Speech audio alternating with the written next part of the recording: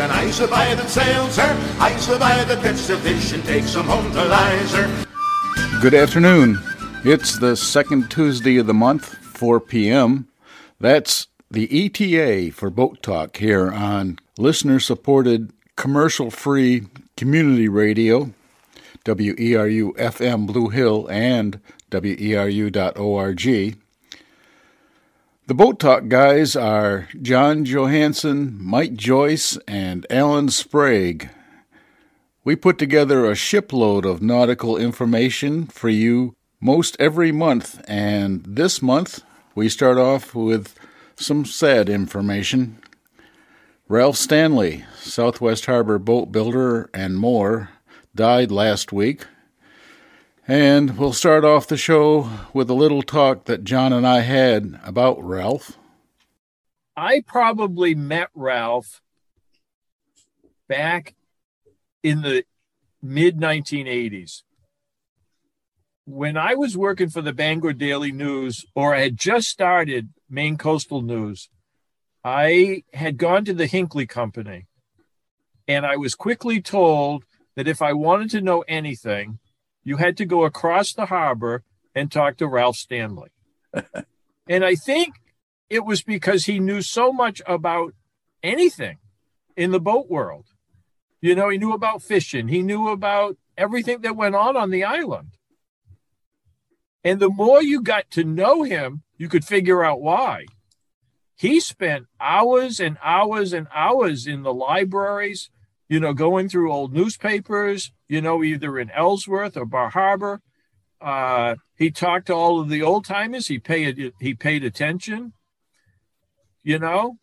And that book he wrote, 3 or 4 years ago, but they finally put it in hardbound last year. You know, The Stanleys of Cranberry Isle. Right. That's an incredible book. You know, he liked the dirt. You know, if somebody had done something that was a little off color, it might be in the book, or more than likely it's in the book. Yeah. But he just knew so much about everything that went on that island for the last, almost 300 years. Because I went with him one time. I picked him up. He didn't want to drive down to the boat school in Eastport, and he knew I was going. So we rode down together. That was an education all the way down, because it was like he lived on the coast in the Revolutionary War. He told me about the Marguerite, which I knew a little bit about, but it was almost like he was there.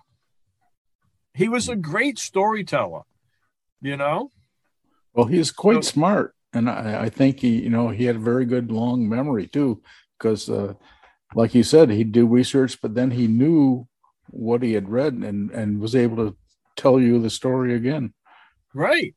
It was unbelievable, you know, right up till, you know, probably the time he passed away, he was doing research. I was in his kitchen about 2 weeks ago, and we were discussing some of the research we had done on some vessel, and I can't remember which vessel it was, but it was a vessel that you would have thought that it was built on the island in Eden, and it was owned by a Nichols or involved in Nichols. And of course, most people would think, well, that's got to come out of Searsport. Well, no, it came out of Mount Desert Island, and he knew the family and why it got named Nichols. He knew all the background of that family. He had chased it down somehow, some way. He had it all. And he was great at that, you know, and it's fortunate that, you know, he, like a lot of us, a lot of what we've done is documented. It's actually printed, you know, so if you need to go look for that stuff, you can find it. Uh-huh. You know, I know he gave a lot of his stuff to the Southwest Harbor Library. Yeah, they got a lot. Right. And, you know, he did a lot for us at the Penobscot Marine Museum. It's unbelievable. When we held a lecture with him involved, it was standing room only. People came from all over to hear Ralph Stanley. I was part of a discussion one time about the future of boat building in Maine, and the discussion came up about wooden boat building, whether it was a dying art or not. And I suggested that Well, take a look at all the strip plank boat building that's going on now. Seems to be increasing. I don't think that wood is dead. And I asked Ralph if he had ever considered building a strip plank boat, and he quickly says no. And I says, well, why wouldn't you want to do that? And he says, too many pieces. Typical. Well, he's probably right. Yeah. Oh, yeah, he is. If you count the pieces, yes.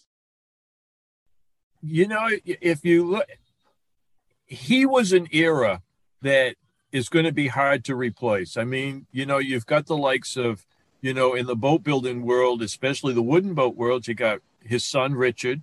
You've got Peter Buxton down in Sunset in Stonington, and you've got Peter Cass down in South Bristol, John Spey Boat Company. And, you know, they're the three that really have carried on the tradition of wooden boats. You know, there's other people who do a lot of repair work, you know, new wooden boat construction. You probably look at Brooklyn Boatyard too, but that's all cold molded. Yep. You know, another one that will do it is Rockport Marine in Rockport. They will do wooden boat construction, mostly sail. But, you know, I don't think that the wooden boat world, you know, yes, it's a lot smaller than it was 50 years ago, but I don't think it'll go away. Because if you want to add 10 years to your fishing life, you fish on a wooden boat. Right. You know, and it's amazing how many of wooden boats are still sailing in Stonington. How many of them are Peter Cass boats?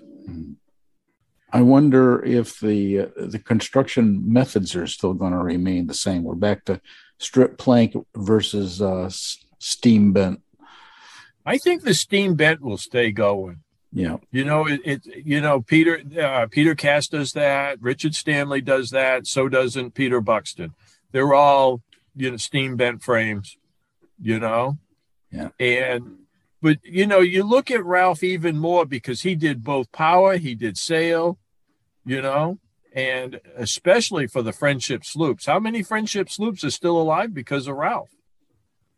Oh, yeah. You know, how many, I don't know how many he rebuilt and how many he built. Yeah. But there was an era there where that was who you went to. You went to Ralph Stanley, and he became an authority on the Friendship sloop without question. Yeah. You know, I don't know how many are still in Southwest Harbor, but there must be a number of them, wooden ones. I wonder who's keeping track of that. Yeah. I mean, it's fortunate that the Friendship Sloop Society keeps publishing their booklet, because every year in the back of that is a list of all the Friendship sloops, and it tells you who the builders are, which is a big help, because I think it's hard to get the early ones, because I think they are kind of like the small lobster boats. A lot of times they don't get the recognition. Yeah. You know, and I think Ralph gave, you know, the Friendship sloop an additional life expectancy. You know, there's a lot of people even today still would like to have a Friendship sloop. Now, some of them, of course, would like it in glass. And of course, you know, Ralph helped in the glass world because he's the one that helped Jarvis Newman fix the old wrecks that he got, you know, so that they could make a mold off of them. Mm-hmm. I think he loved to teach people. He was always down to the boat school. And I remember one year going down when he was the graduation speaker, but he was also being honored at the same time. Huh. And look at the awards that man won. Oh, man. You know, he got one from what was it? The U.S. government. The National Endowment for the Arts. Yeah. Yeah. I mean, they don't hand them things out to just anybody. No. You know, gotta be pretty special. Yeah. And what's interesting, it's about art. You know, it's the art of the wooden boat. I mean, you know. Yeah. And then I know the Friendship Sloop people gave him an award. Yeah. You know, he was always, you know, it's just interesting what the life he had. And he didn't have an easy time, I don't think, because when he was a kid or, you know, a young man, he had TB, tuberculosis. And he spent a time in the, you know, trying to rehabilitate. And that's why he could not be in the shop when there was fiberglass being laid down. He was long gone. Huh. you know, because he was, you know, but despite all of that, he had a nice long life. You know, of course, we all wanted it to last a lot longer, maybe double. Ralph Stanley, national treasure. Next, John gives us the latest report on what's going on with several of the main boat yards. So I've been to Belmont Boat, which is in Belmont, and they've got Zingara inside, which was a boat that was built by Brooklyn Boatyard, probably 20 years ago, and designed by Stevens and Waring, who now have their office in Belfast. They own the boat. They bought it. And what they're doing is they're actually putting it back, or they redesigned the interior, because the guy that owned it originally, he wanted to race it. And they wanted to have more creature comfort. So they bought the boat back so that they could actually do what they really wanted to do with the boat initially. So you'll probably see her on the bay. She'll probably hail right out of Belfast. They also had to do a little bit of repair on her port side, where she had been hit in the Eggemoggin Reach Regatta. They had an electric boat that they are starting to put together too. And I think it's called a Solar Sail 24. So it's fully solar powered, no backup systems at all. Yeah, it's sail, but it's also got power. I haven't seen the boat. I think they were making parts for it here and there, and then sending it to the customer, who I believe is in Florida. But they have a lot of work to do this winter. Their paint bay is always going full bore, you know, and they've got a number of other projects inside, because they haul a lot of boats. So, and they rented another 5,000 square feet of storage space, and it wasn't full last I knew, but so if somebody's looking for storage right now, they could probably slide you in if they haven't filled it.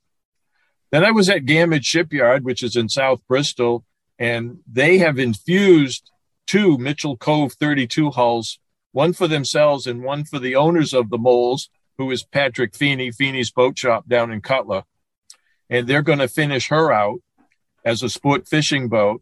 And then they're going to lay up, and I believe it's 30 Rangeley 17s. These are small, you know, rowing boats. And the customer has asked for 30 of them so that they can use them on Sebago Lake.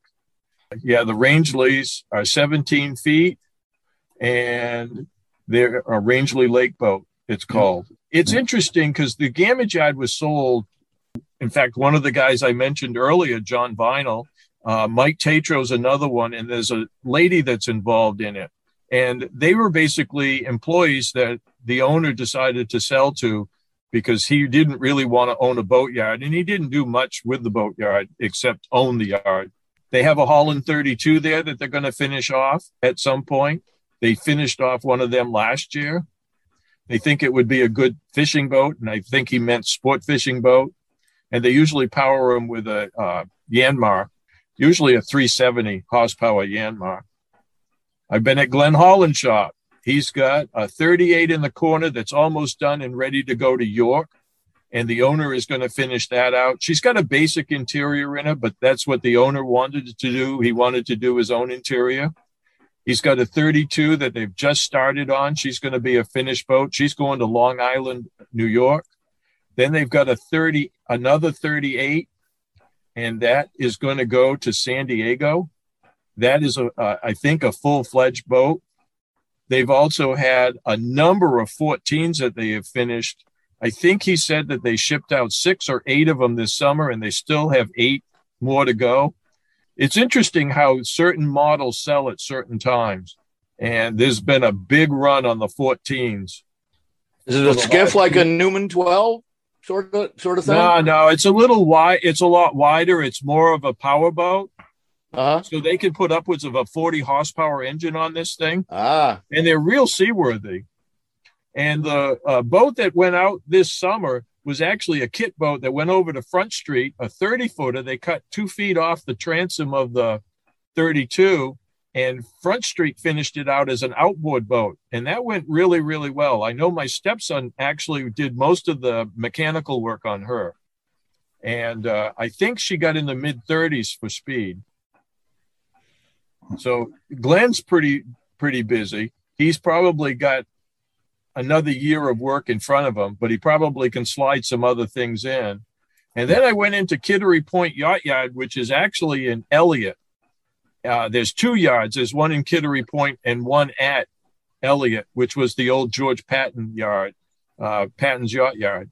And this has become kind of Holland Central Southern, or whatever you want to call it, because they've got 3 32s in there. 2 of them are going to get refurbished. One, extensive refurbishing, not so much down below, but the boat's going to get painted top to bottom. They've raised the deck, basically the platform, because they wanted to put a little bit of more of a rake in it so that it had, because it didn't have scuppers or anything. So basically they're fixing that up. And she is actually a harpoon boat. And all of these actual boats that they've got there, the 32s, are harpoon boats for tuna. They also have a big 38 outside that's a harpoon boat that they redid about 2 or 3 years ago. The one that was interesting that they did have was a guy, an owner on his own, decided to build a Doug Highland, and I don't remember how big she is. She might be about 28 feet. No, 32. And she's got a torpedo stern. And this guy built the boat. It's really nicely done. I mean, you know, if it's his first job, he did a very good job. Right now, it just needs to be faired up. But what she is in there for is to have an engine put in her. And it's a small engine. It's a 4 LV Yanmar with an Aquadrive unit. And they were hooking that up. And then the owner was going to finish putting the cabin top house on her. And then she was going to go in the water at the end of the winter season. The one that was interesting is that they do a lot of paint jobs there.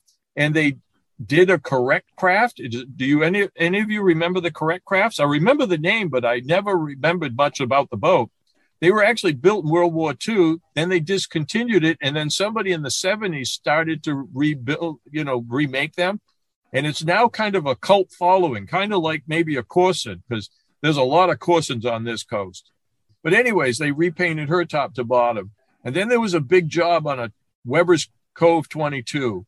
And that boat had been owned by a family for 20 years, and it had basically languished. It hadn't been kept up the way it should have. And they basically went through her stem to stern.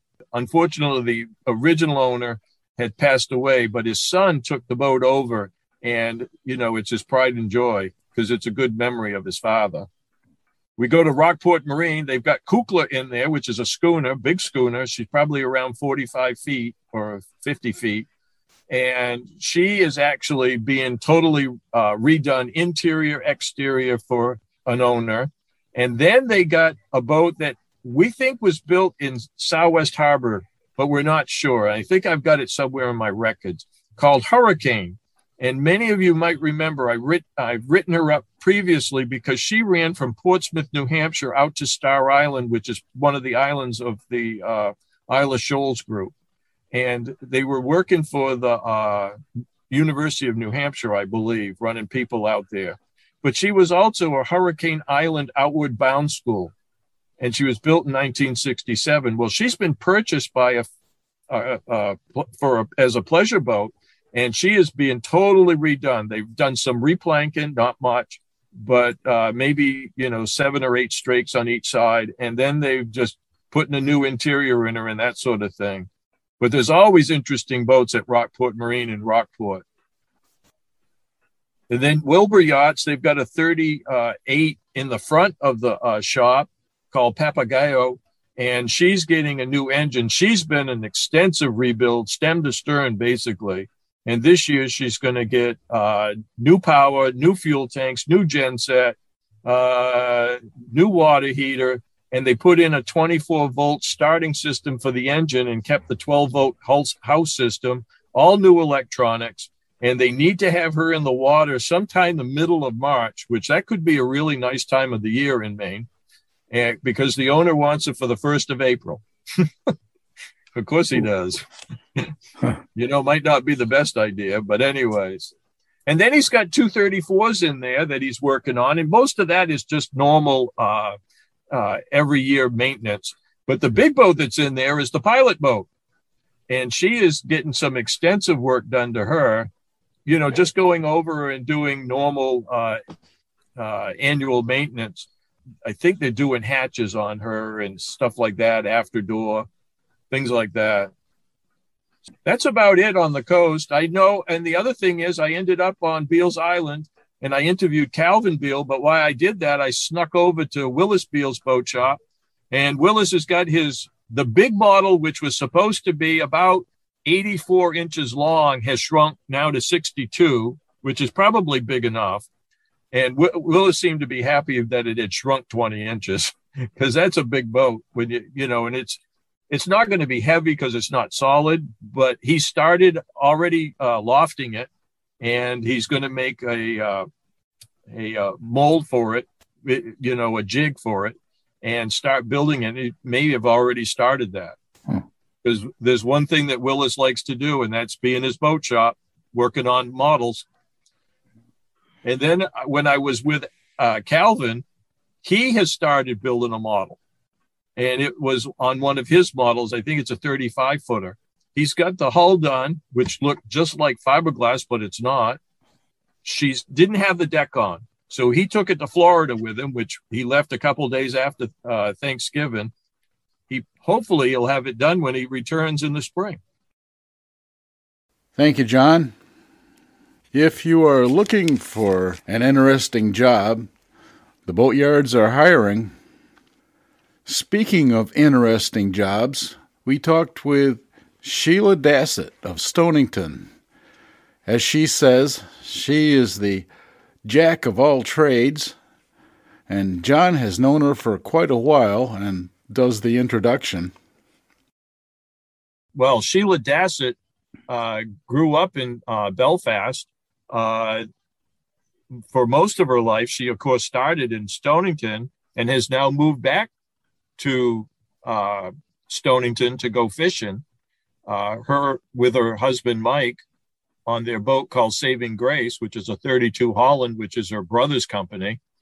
And, of course, she is the director of the Down East Lobstermen Association and has done that for a number of years. I notice here, same topic related, different folks. The Maine Lobstermen's Association has launched a fundraising drive. They want to raise $10 million to do whale research and for legal costs. And that's where it's headed. More information and more lawyers. Story's not over by that's a long where the shot. Here's Sheila Dassett. We moved to Belfast in 1960. Yeah. Yeah. So you did all your schooling in Belfast? Yeah, I started school. I was supposed to start down in Stonington, but I started in Belfast. I was kind of a jack of all trades and master of none. 1982, I was at the boat shop working for the family boat shop. But you also worked for the other tugboat guy, Arthur Fournier, didn't you? I did, yes. Now, you don't have any Arthur stories, do you? An Arthur story? Well, let me see. Arthur was, I can tell this one.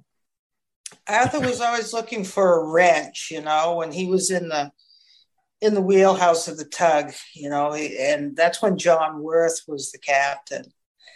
And he was always saying, well, where is this wrench? Because everybody knows that Arthur was such a mild-mannered fella, Oh, yeah. Yeah, right.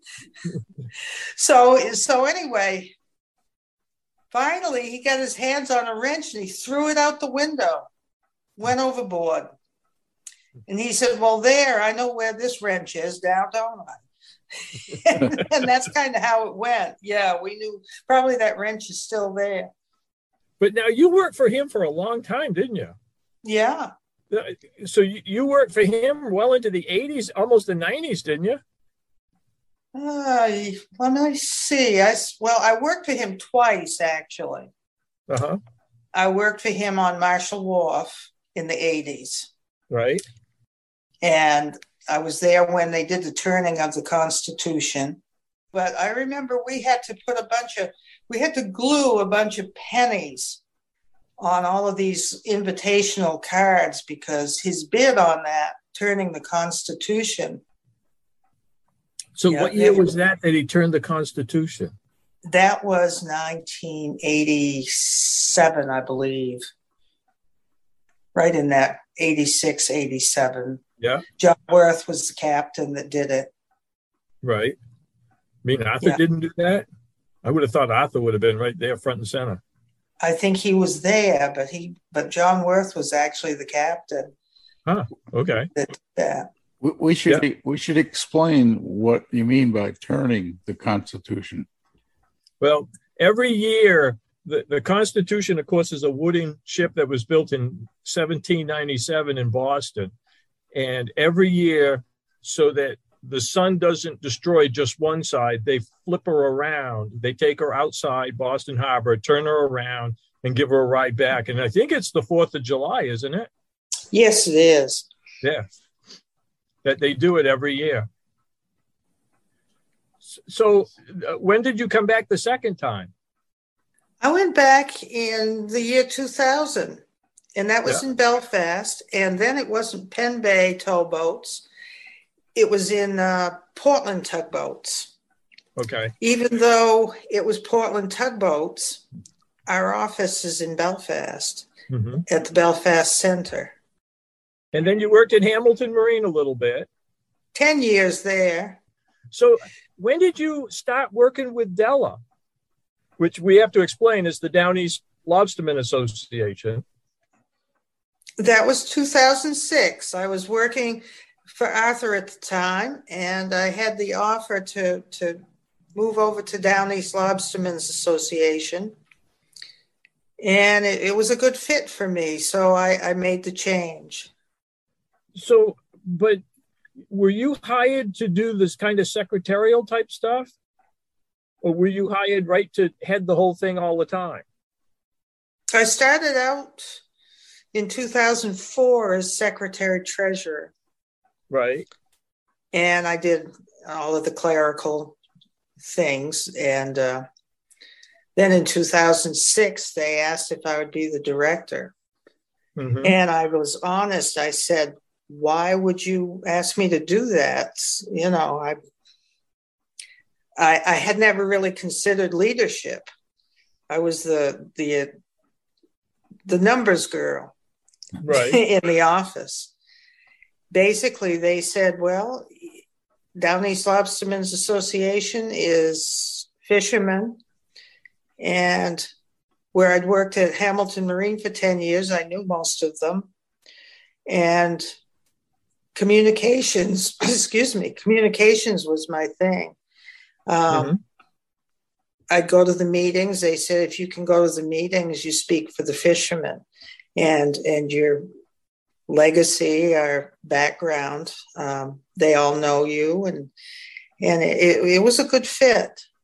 I'd go to the meetings, and most of the fishermen did know me. And even now they'll communicate with me because we do all of the same things. We're on the boat. When we go back and forth, we wave to one another. They know it's us. We're in it. There's not a lot of people that could step into that job and do it and be as well received, because it's not an easy job to do. No, it isn't. Because there's a lot of controversy. Yes. I mean, what's the major controversy over, you know, you've done it almost 15 years. So what's the major controversy that, you know, you've had over these years? Is it what we're facing now with the right whales and the windmills? Well, at that time, there was no discussion about windmills. This is kind of a new project. Yeah, but the whales have always been part of it. I have paperwork in my documents that are testimonies and letters that we did concerning the whale rules going way back to 2007 anyway. Right. And so tell us about the evolution of the whale problem. I mean, they're always looking to get more, but from an outsider's view, right? You know, like now they're trying to close off whole areas, which to me doesn't make sense, because I think on this show we've actually discussed it, and it would be smart just to close off the area while the whales move through. But that's not what they did. They closed down what? 1,000 square miles? Yeah. And years ago, they did have closures. If, they had sighted planes, and if they saw the whales, they would say, they called it dam zones. And I'm not good at acronyms, but basically, if whales were spotted, they'd close that area. And everybody would just move their gear and not fish in that area until, it had passed through. And then they did away with those.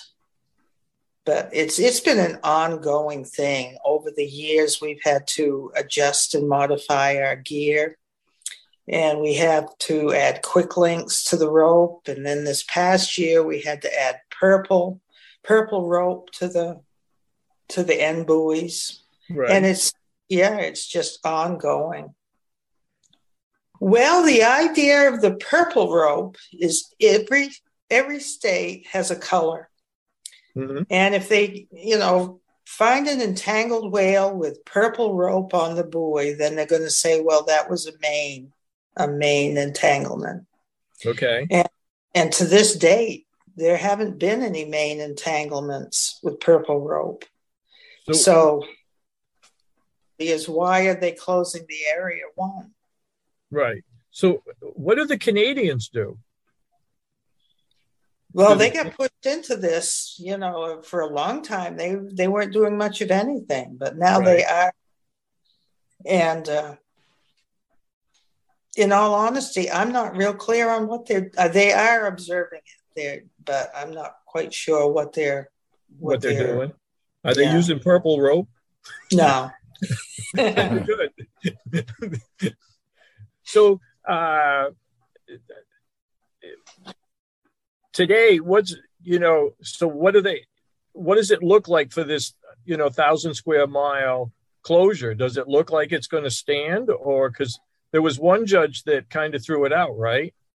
Yes. Is that still standing right now? No, as fast as it was blocked and it stayed open, all of the people that were in favor of saving whales, got right onto the situation and made an appeal. So now it's closed. So did he reverse his decision, or did it come from somewhere else? It came from another judge. So is the fight still going on? Yes. Yes, it is. So what's the next battle? It's actually an ongoing, because it's supposed to be a 10-year. By 2030, we're supposed to have all of this settled. Yeah, but believe it or not, there's ongoing meetings. We have joined Down East Lobstermen's Association has actually worked with Maine Lobstermen's Association, with the Legal Defense Fund, and it's an ongoing legal defense, lawyers working. Yeah. Do you work with New Hampshire and Massachusetts? Well, we've signed letters together. So, yeah. Right. Yeah, the last two letters that were sent were signed by all of the associations joining together to fight this. So, but now Connecticut, Rhode Island, they wouldn't be affected at all, would they? It's just Massachusetts. Just Massachusetts, New Hampshire, and Maine? Yeah. Primarily, yeah. Right. Mm-hmm. Okay, so what about the windmill issue? Where does that stand? That is also ongoing meetings. I'm part of the governor's energy office, and the chair of it is Deputy Commissioner Meredith Mendelson. And we do have meetings. The associations are part of it. We have the Tuna Coalition as part of it. And we get together. Well, there's Zoom meetings, but we speak for the fishermen in these meetings, And we have speakers that maybe are involved with the Charles survey saying, what it's going to affect. We've had a lot of testimony already from the wildlife, the fisheries concerning the seabirds. It's an ongoing thing, and I don't see it changing too much right now. There's again another 10-year moratorium on this. And at this point, it's supposed to be just the Monhegan area. That's the research site. Right. Yeah. So is that supposed to go in? What is off Monhegan? Or is that 10 years out? This one here it's in the process. Right now they're testing the anchors, the chains, the cables, how they're going to bury the cables, and it's an ongoing research. I don't see it happening, as soon as this year or anything like that. Right. So, you just talked about a couple of the things that you go through meeting-wise. How many meetings do you have to do a week? Because now you have to go to Augusta, right, to deal with some of them. Well, we were going to Augusta, but since the COVID, we've been doing all Zoom meetings. When we were traveling to Augusta, it might have been one meeting a month, depending on what it is. But that's just to Augusta, but you have other meetings during the month too, don't you? Yes. Because you got your regular Della meeting. You still hosting them? We haven't had any for a while because of this COVID. Right. But we stay in touch. Mm-hmm. But we have, there's windmill meetings. There's, when I go down through my schedule, I could probably be in a meeting every day concerning aquaculture, the wind, the whales, safety meetings. I get a lot of requests from the University of Maine. They do a lot of research with, right now they're on safety. One of the last projects they had was with life jackets, PFDs, and they were testing, wanting fishermen to test different life jackets to see what was, more comfortable, that they'd be more apt to wear and keep them safe. Well, did they come up with one? Good question. Haven't seen the report? I say that because they were in the middle of doing all that, and then the pandemic hit. So, but I will say that when we did wear the jackets. Mm-hmm. Oh, it was a Stormy Seas one that you'd pull the little the CO2 cartridge and it would inflate. Right. Yeah, and that's the most comfortable one. And he had one given to him by Stormy Seas as a demonstrator. Mm-hmm. And even when you're not pulling the CO2 cartridge, you can put air in the collar in the back of it. And it's like a little pillow. Right. So even if you fall overboard with that inflated, it'll hold you up. Right. So are they still doing any research now, or are they kind of holding off since COVID hit? I think they've been holding off. So let's change subjects a little bit. You did say you work for your brother. And for people who don't know, that's Glenn Holland of Holland's Boat Shop. So you said you started in the boat shop when? 1982. 82? Yeah. And what did you get to do? I know at the end you could do anything. Right? Yeah. My brother and I, it was a typical sibling relationship. And I needed a job at the time because the poultry plants were closing and the trucks that we had that delivered grain to the farms, that was all ending. So my brother said, if you think you can keep up in the shop, go for it. Right. And so, I had to, at that point, with him saying that, I had to prove myself. Right. You're Norwegian. So, yes. You can always tell a Norwegian. You just can't tell us much. That's right. Yeah, and we're pretty stubborn. Yep. So what was the first boat you worked on? I worked on the 32s. I was in the layup shop or the laminating shop. Yeah. With Willie Larrabee. Now, you've been fishing out of a number of boats. I know you had an Adrian Beale. Did you have a Vinyl? You had a Vinyl. We had an boat. Osmond Beale. Yeah, Osmond Beale, which Vinyl was his father. Yeah. So you had an Osmond boat and you had an Adrian, right? Yes. Yeah. And now you have. Now I have a Holland 32 that part of it is a retro to the Red Baron. Yeah, you got her deck, right? Yes. Yeah. Yeah. We have the deck, and the story behind that was that Glenn was going to take the deck off of the Baron and put a different one on. Mm-hmm. So he said, I just can't see scrapping that deck. So I took the deck, Mike and I took the deck, and he said, well, put a different hull underneath of it. So that's what we did. We built a new hull and referred to the deck of the Red Baron. Mm-hmm. And we named her Saving Grace. Right. And you powered it with gas, but you've never raced it. No. Now, did you ever do any races with the Baron? I was on it with Dad once or twice. Right. But that was about it. I was more the in the 80s, especially the early 80s. All of the women in the family carried the coolers and the sandwiches, and we were the cheering club. Yeah. And once in a while, we'd get to put the life jacket on and go on the race with them. I've got some pictures of that. And I went on it once or twice, and I said, that's enough for me. Because the G-force was unbelievable. Oh, yeah.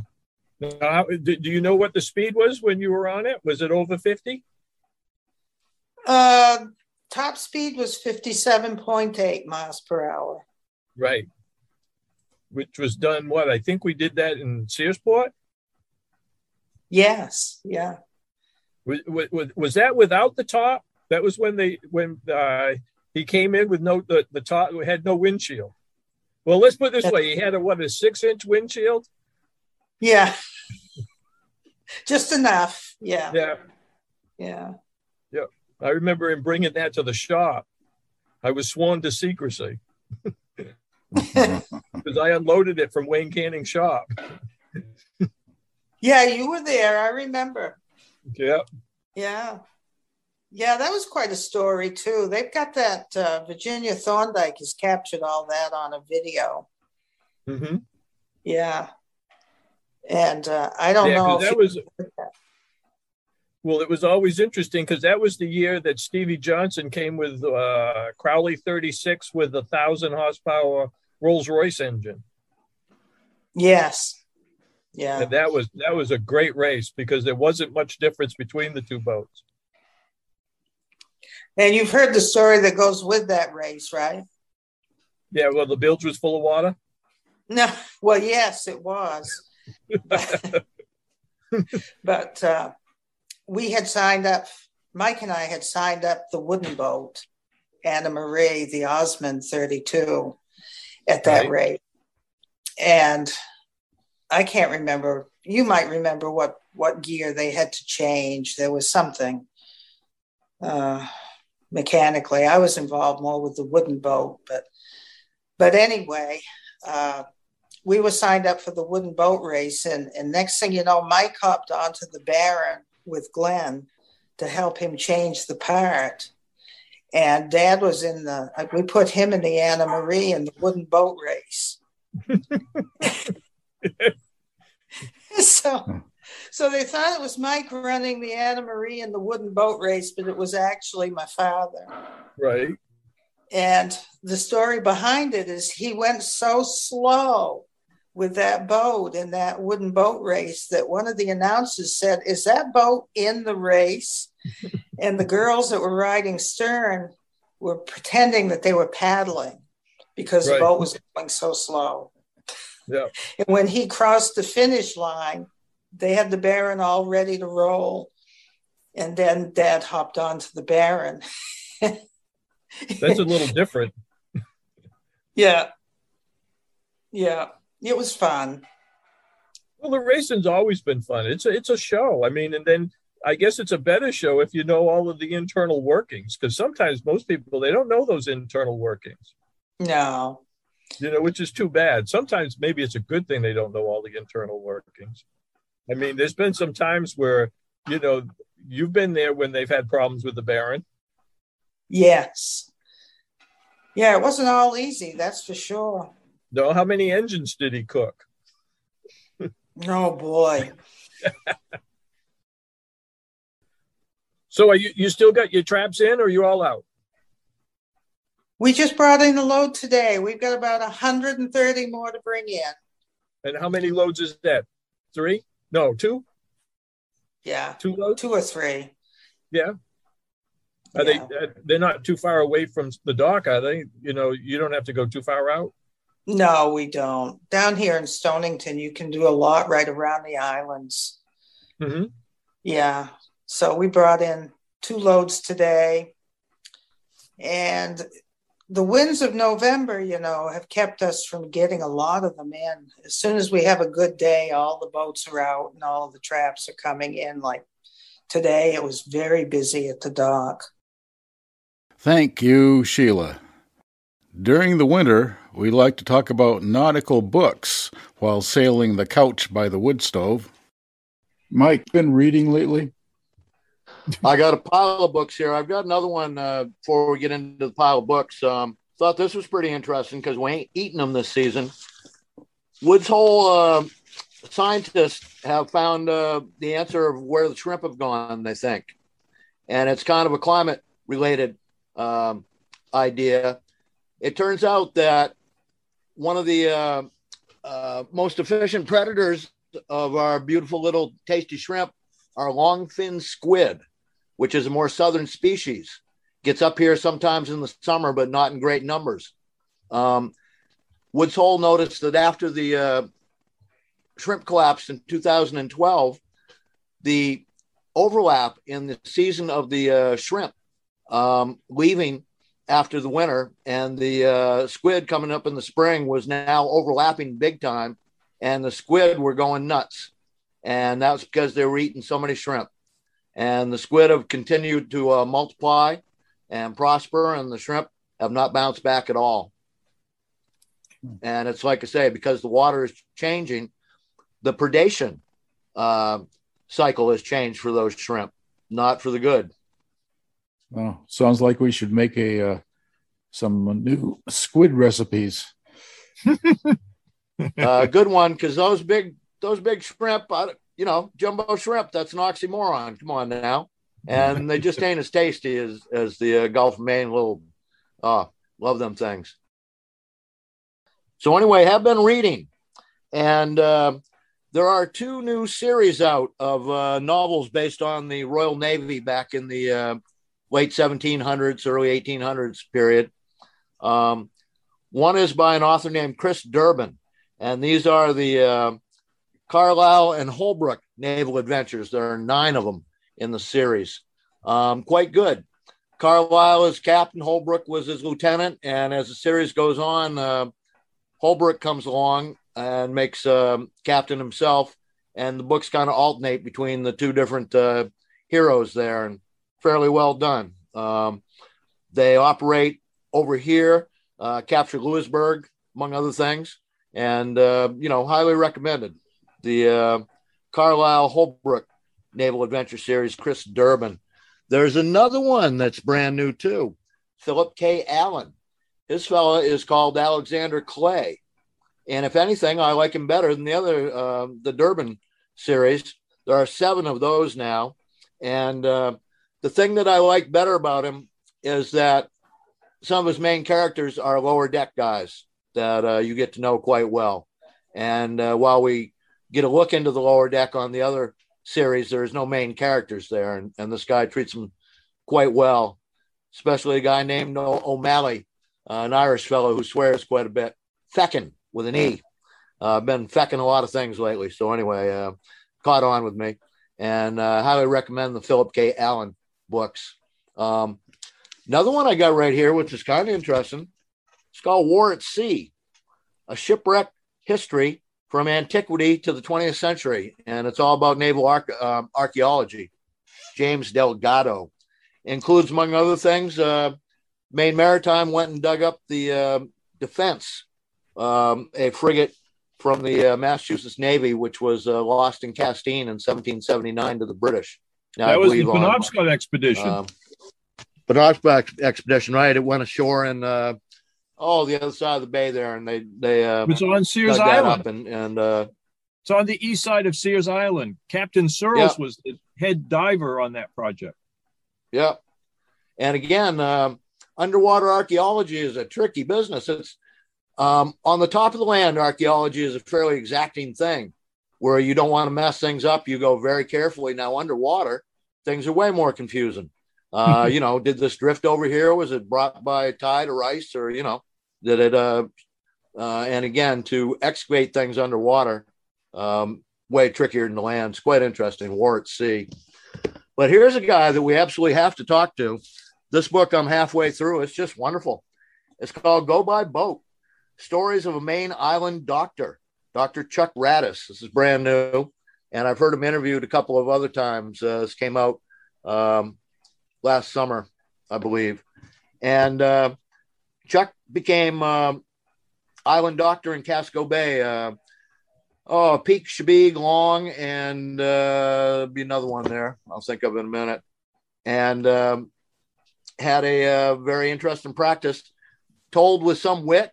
You get to meet a bunch of characters, let's put it that way. They're living out on Maine Island. Some of them are easier to get along with than others. And Chuck seems to be a pretty good doctor who, despite the difficulty of his job and all the time he spends on ferries, working out quite well at it, has the respect of the people he's treating. The book is just wonderful to read. Go By Boat, Dr. Chuck Radis. Very highly recommended. John, have you read this one book? What's that one? A Ship is Dying. Yeah. This guy I find remarkable. The author is just remarkable. Author's name again, Alan? Brian Callison. Callison, yes. He's written about 24 naval thrillers. This one is 5 or 6 in. It is a story of a ship that hits in America. It's in the North Sea and a force 10 gale in the wintertime. And it hits a half-sunk American barge. And the book lasts for 20 minutes. Like 8 minutes before they hit the barge, and then 12 after, before everybody, it tells what happens to everybody and everything. Just so well done. The guy can write. And his naval thrillers are especially twisty with their plots. You never know what's going to happen next.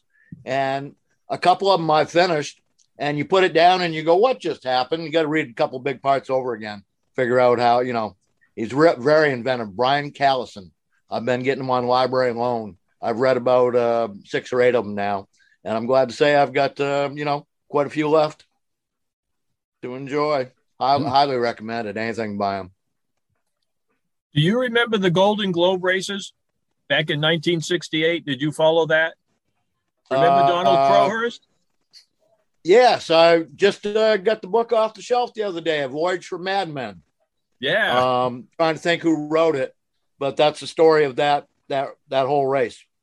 Yeah. And yes, Crowhurst was there, and only one person finished, right? The Frenchman.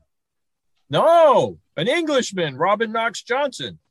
Okay, yeah. A lot of them. One guy went around the world 1.5 times. He never stopped. He got off Cape Horn and decided not to make a left and kept going straight across to Tahiti. Wasn't that the Frenchman? That could have been the Frenchman. The reason I bring it up was there's a girl that was at, Kirsten is her name, and don't ask me to say her last name because it's a strange last name. She's German, but her parents lived and brought her up in South Africa. And she ended up in Thomaston a couple of years ago on Skip Novak's boat called Pelagic. And what she was doing was running up into the Arctic and Antarctic and doing sails for him, taking out National Geographic, whoever wanted to charter the boat. But then she got the idea of doing what has been resurrected as the Golden Globe, which is races from France to around the world and back nonstop, but it's cruising boats. You can't have a boat after 1980 and it has to be a production boat. They had to have done at least 10 boats out of that mold. And last year she bought a boat and then went and got it. And she got it up in the upper parts of Canada and in November decided to sail it out. Well, she got as far as Summerside, Prince Edward Island. And luckily she found a great place to do this, do a rebuild on the boat. And so now she's left Summerside and I've got a thing, and she is now sailed. She's south of Halifax. And she's been in God knows what kind of conditions, because it hasn't been very nice out there. And it doesn't really tell me. But I heard it was in, I can't remember, 10 or 15 foot seas, and it was blowing 30. But she's very, very capable. And for those that want to follow her, you know, they could send in or call the radio station and we can hook them up to it. I don't know what they sent me because I've actually got her following, and it's called Kirsten GGR. And it gives you where she is on the, on the chart, headed to South Africa, which is just a little sail, isn't it? No. How many miles is it from, say, Halifax to South Africa? It'd be at least a third of the way around the globe, right? So, yeah. So it's probably 10,000 miles, right? Yeah. 7. And she should hit warmer weather in another day or two, right? And that will about end another Boat Talk. Thanks for supporting WERU.